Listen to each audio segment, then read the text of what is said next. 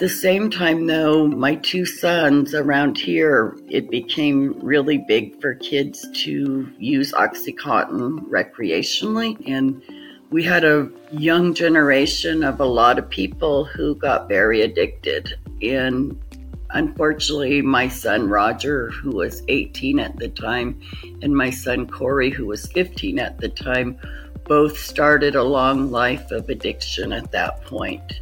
It's still a battle for them. Like, they went from the Oxycontin, and then once you couldn't find that anymore, it went to heroin. Now you can't find heroin anymore. It's fentanyl. And I said, like, fentanyl makes heroin look like a cakewalk at this point. The amount of loss and deaths that we have due to fentanyl are just 100 times more than what they were with heroin. So on that personal note, I mean, I pretty much have lost, one son is living in the coast homeless, but my other son is living in the Bay Area, and he's living homeless, and I worry about him all the time, and I'm just work every day talking to him, trying to get him into treatment, but the fentanyl is so hard for people to come off of that he doesn't believe he can do it. This is Countermeasures, brought to you by Emergent. Join us as we explore the shifting, complex world of the opioid crisis.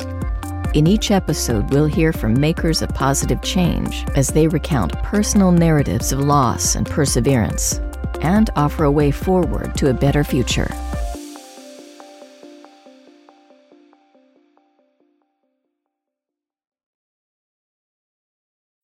Native American and tribal communities have been some of the hardest hit by the opioid crisis.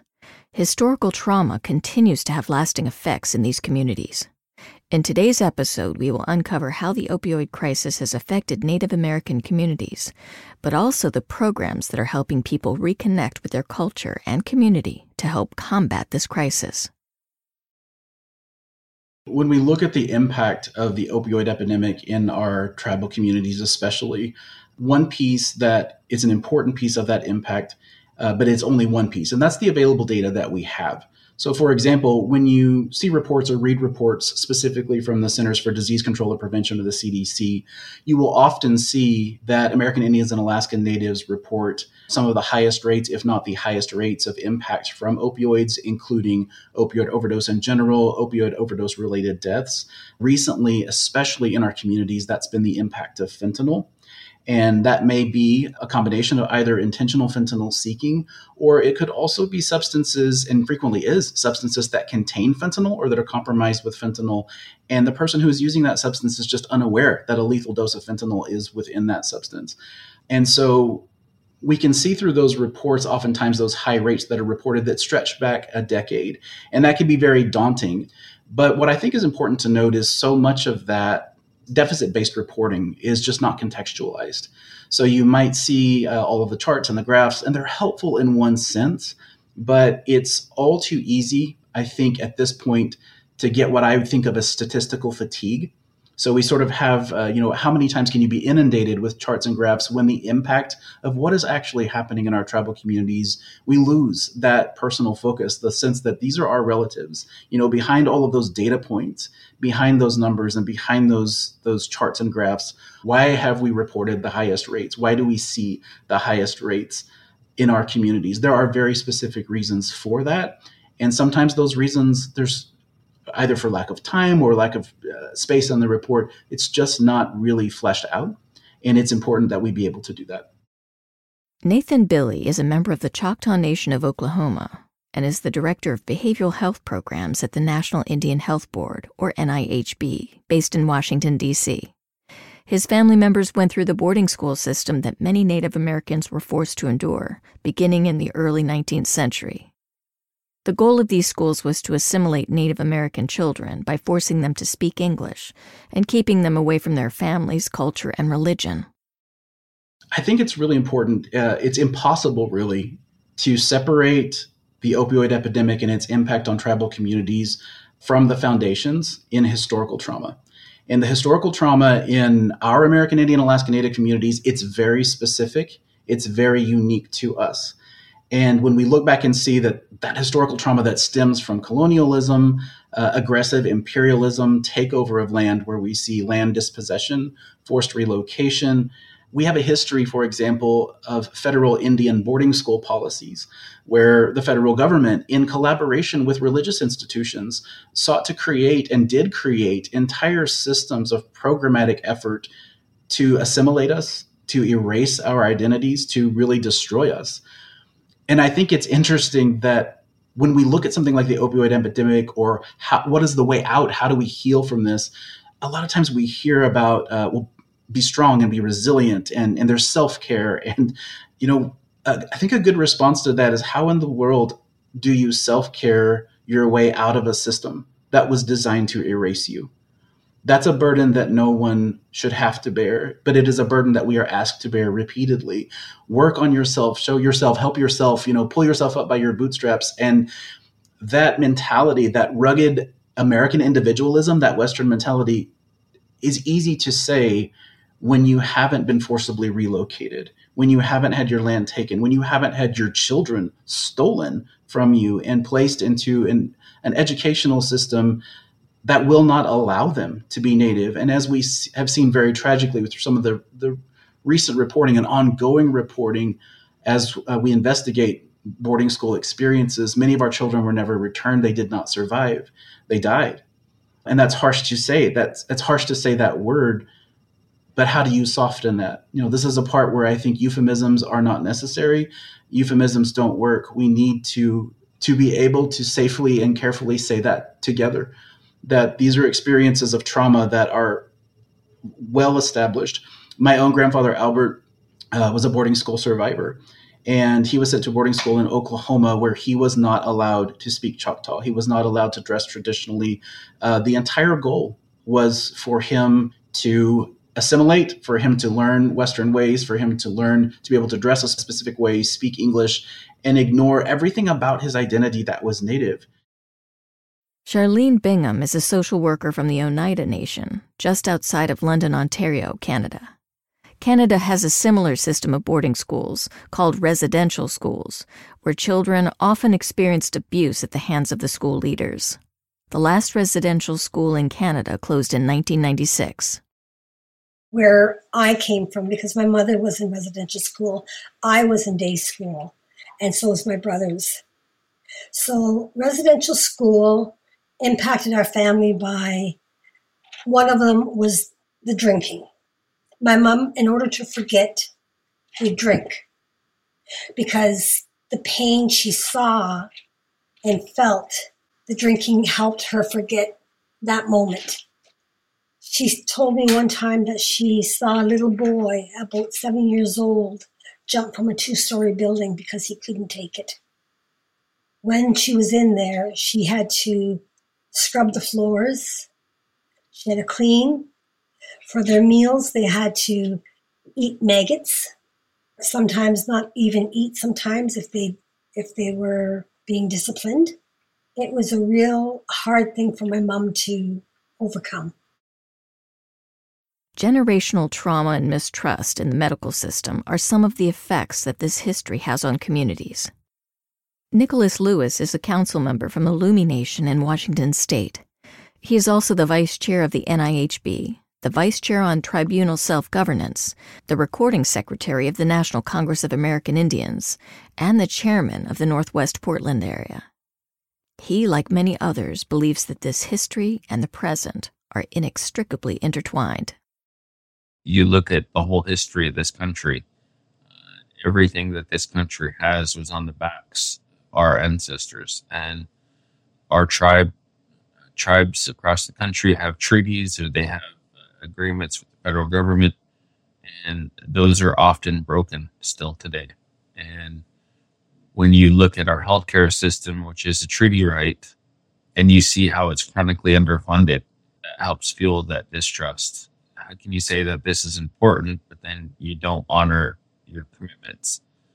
But what we've seen is a lot of that distrust in using our people for studies, guinea pigs and things like that. You go back to the trauma of when the government gave out blankets with smallpox and things like those. So a lot of those things still a trickle down. You look at the boarding schools that happened where our people were ripped away from their communities and beaten for speaking their language. There's always been a level of distrust, and we have to work harder at that and make sure that when we're delivering our healthcare, it is by us first and foremost. And that's why I think it's important to really use that cultural component, trying to let people know that we're not here to cause harm. We're here trying to do the right thing. And I hope by doing that over time, it'll change the data that we see today better. Judith, whose voice you heard at the top of the episode, has firsthand experience with the devastating effects that the opioid epidemic and subsequent introduction of fentanyl has had on Native communities and families. My husband had been a really hardworking logger his whole life. He was a Yurok tribal member from the next reservation, and he had been a very hardworking logger on the ground, driving 3 hours a day to work and back, and he got in an accident on the job, and so he hurt his back and tore some muscles in his back. And I remember at the time the doctors coming in because he couldn't hardly walk and go to work, and they said, we have this new drug and it's going to really help you, it's long lasting, and it's not going to be addictive. And honestly, that was the beginning of the end. My husband, like most Native people here, had had a lot of trauma in his life. He had grown up with a lot of trauma. What they started as maybe 120 milligram Oxycontin went to 40 to 60 to 80 to 240 a day. And it just was a fast upward spiral of addiction. He was very discreet, and I didn't even know that. And then all of a sudden, there was this harsh stop on the medication. All of a sudden, people started realizing that these drugs are addicting, and they're bad, and they're hurting people. So people weren't weaned down. They were just cut off. Like, nope, you can't have it anymore. And so there are a large group of people, including my husband, went on to find other things. They were never going to handle that come down and not the cold turkey, I guess. There wasn't much information or knowledge about MAT, medication-assisted treatment. So he quickly then, at that point, went on to heroin. And I actually did not know that for years until he got to more the end of his life. He handled it well, and he was just very functioning. And that's what a lot of people don't understand, that people can be addicted but be very functioning. He helped take care of our grandkids. He was just like, you would never notice anything different. And then a few years ago, my oldest granddaughter, who me and my husband had raised a lot, and along co-parenting with her mother, she started having a fentanyl issue, and she overdosed several times. We started looking for treatment for her. And for Native kids to get into treatment, I don't know about other kids, but here, getting a child into treatment that young was almost impossible. It took like 5 months to find somewhere that would take her. And she had to go 5 states away. And it was very traumatic. And we were cut off of her all of a sudden for months. But I'm happy to say that she is home now. She is in recovery. She's clean. She's happy. She's now a thriving 15-year-old. And so I'm grateful that she made it out of this mess at this point. And that's just the personal people. That doesn't count the money, the possessions, pretty much when you have people who are this into addiction, you basically lose everything, and you lose people because people turn away from you also. Judy must like it, she stays. Judy must like it, she doesn't kick her kids out. Judy must, there's no support for the families. And that's what I'm trying to build into my program that I run, is support for families who are struggling with family members in addiction. Judith works at the Kamal Tribal Health Clinic and is also a writer. She has published a book called Reservation High that is informed by her experiences. I didn't really know where I was going with it, but I knew I wanted it to be from the person's perspective who was struggling with addiction. I had a lot of friends who basically kind of turned away from me and would say things like, well, I wish I was an addict so I didn't have to work or be responsible, or I wish I could take that easy way out. And I just thought, if you think that's the easy way out, then you don't know what you're talking about, because it's the hardest life I know. So I wanted to give people, I wanted them to like this character so that they could feel empathy. I wanted empathy. I wanted people to realize that nobody wants this. Nobody chooses this. And so that was my goal, to make these characters that people really would like, but then have her struggling. And a lot of people have gotten on to me because in there I do have a relapse. And they were like, how could you do that? But relapse is real. Let's face it, people relapse. And so it is part of, recovery. It happens, and all we can do is get up and move on forward. And so I wanted to show that that could be done and that it does happen to people. And it's not some big mark against you because it happened. So while I was writing the book, I got about halfway through, and my son Roger, who was struggling, and his significant other Ethel, I had gotten to a writer's block, basically. I got about halfway through, and I just didn't know where I was going with it, and I was really frustrated. It had been setting for like a month. I didn't know how I was going to get it moved on, where I was going. So I had set it aside, and on March 21st, I got the worst phone call of my life, and it was that my son had been shot in the head and the chest, along with 2 other men. And so we ran up to the scene. It's about 5 miles from my house, and I pull up and nobody's there. I just see my car he had used and a little trailer, a little tiny travel trailer. And so I'm thinking maybe it's a mistake, and I run in, and my son was laying there with another man shot. And we had to wait 1 hour and 40 minutes for any kind of help. There was no ambulance. Everybody was staging. They were waiting for help to come from Eureka. I'm calling 911 every second, freaking out. In the end, my son was flown out to Redding. And so we got in the car and we drove 3 hours to Redding. And I took everything with me that I thought I would need, but the one thing I grabbed was my computer. Like, I wasn't in my right mind. I grabbed clothes that didn't even make sense together, and summer stuff, just stuff that didn't make sense. But the one thing I grabbed was my computer.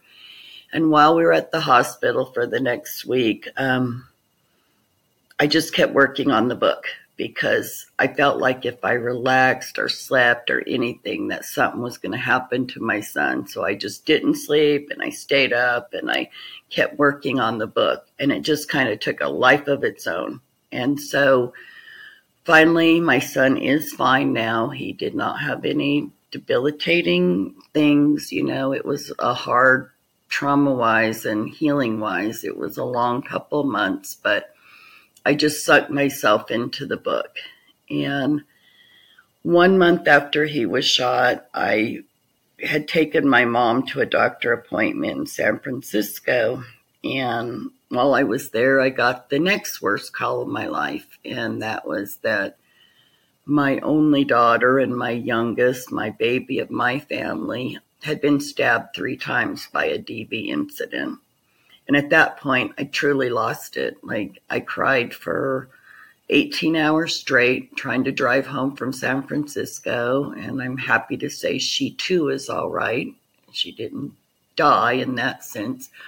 But at that point, I thought, I'm going to finish this book if it's the last thing I do. That just became my mission. That was April 28th, and I finished the book on June 25th. So whether I ever did anything with the book, I feel like it saved my life at a time when I needed something to sink myself into. So that's what the book means to me. And I have had a few people read it and say that they went to recovery after they read it. They felt like it was something they could do, and they did go and they did stay. And so, whether it was only one person in the world, I feel like it did its job at that point.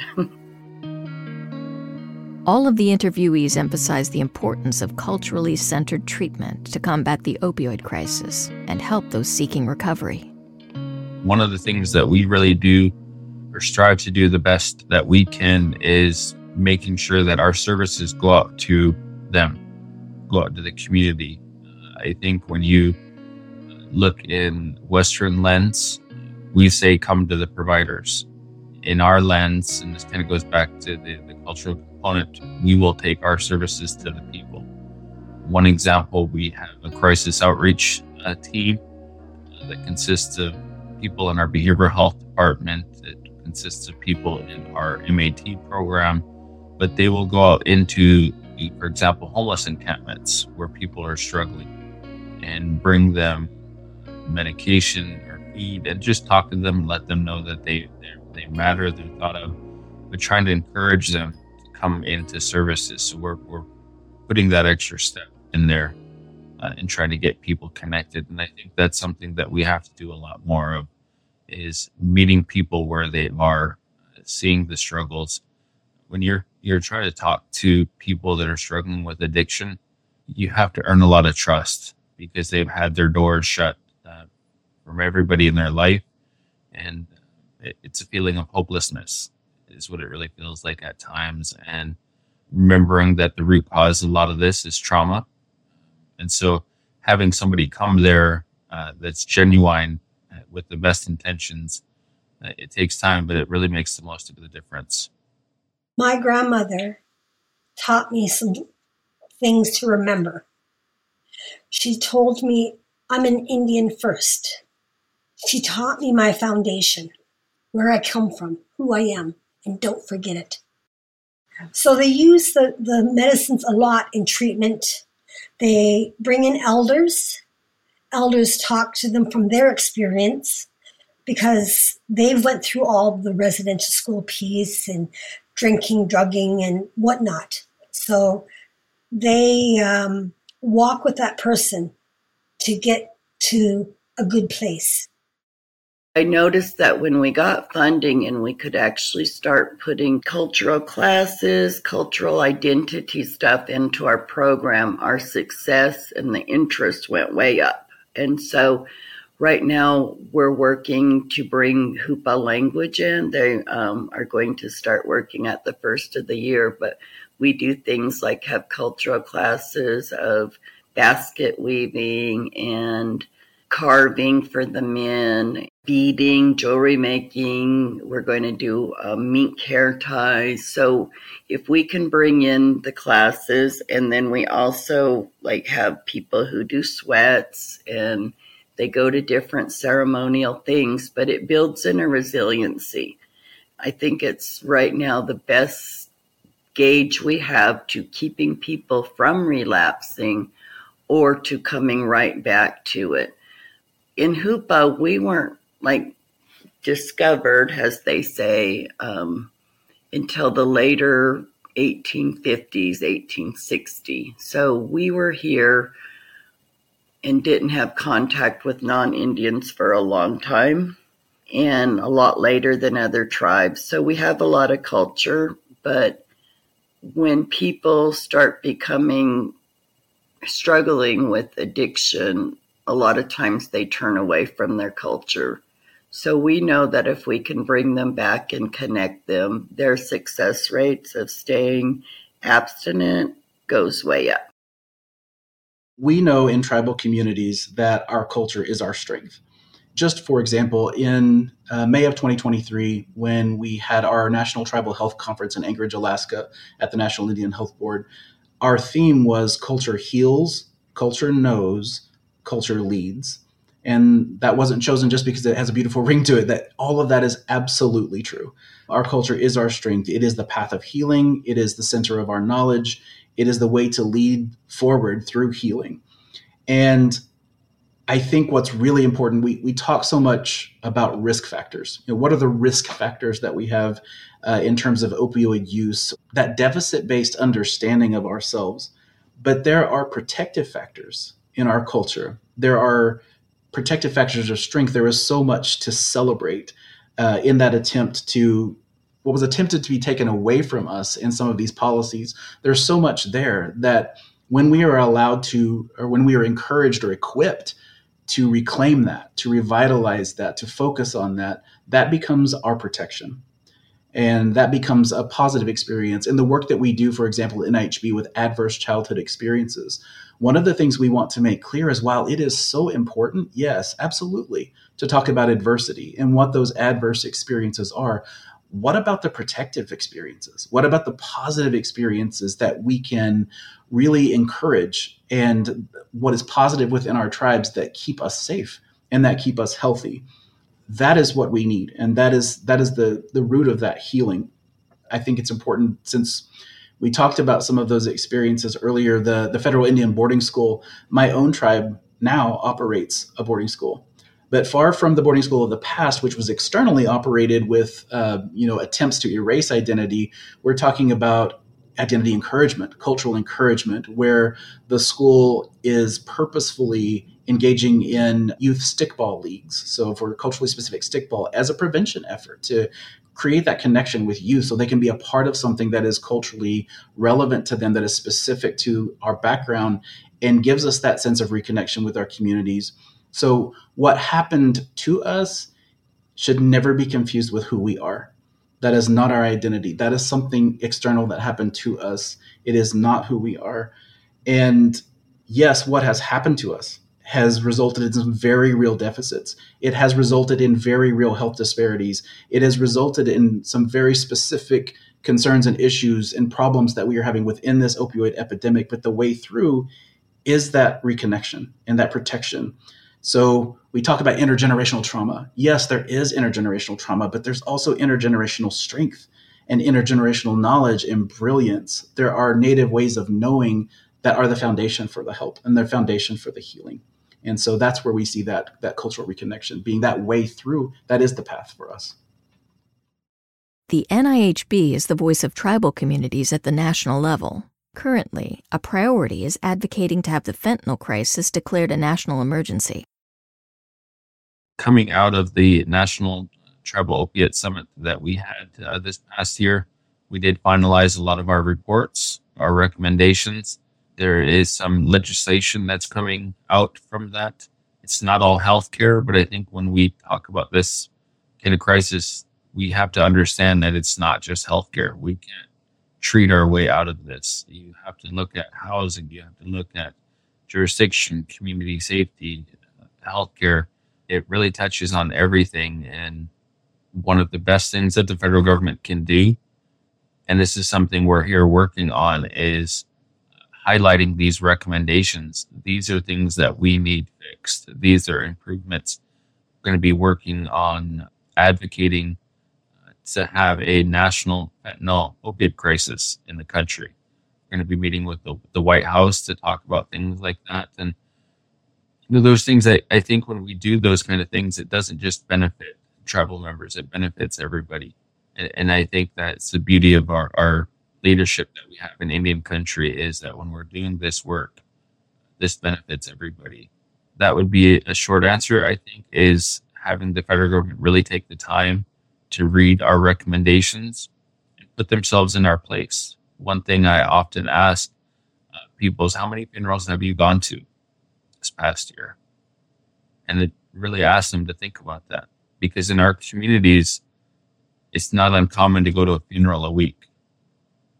And when you are seeing somebody that you grew up with, somebody that was a family member or a close friend, die from something like a fentanyl overdose at a young age, that causes trauma.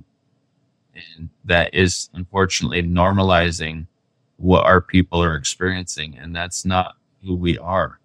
we shouldn't be going to more funerals than we do birthday parties.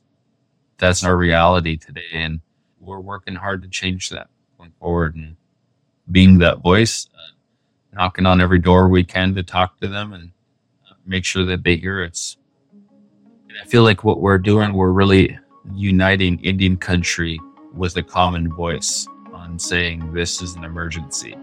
You know, when you look at the data, our people are dying 3 times the rate of anybody else, especially in our area where we're going to funerals far more often than birthday parties. But even uniting Indian country, in uniting everybody that has a story of grief, it's not going to be enough to get this country to shift. What we're talking about is working with our governors from the states and getting them to also call with us. We're trying to unite people. It doesn't matter if you're Republican, Democrat, or religious belief. This doesn't know the color of your skin. Once it gets a hold of you, it's going to devastate all of us. And what we've seen is working with everybody, trying to amplify this, working with our county council. They're getting ready to declare a emergency to the fentanyl crisis and also calling President Biden to declare this. Working with our governor, who's funded 2 tribal state summits now in Washington State, working with him, trying to get President Biden. So I'm just encouraged to try to reach out to others as well, because this is for all of us, this work, and we can't do it alone. Native American peoples and tribes are not a monolith, and each have their own unique culture, history, and priorities.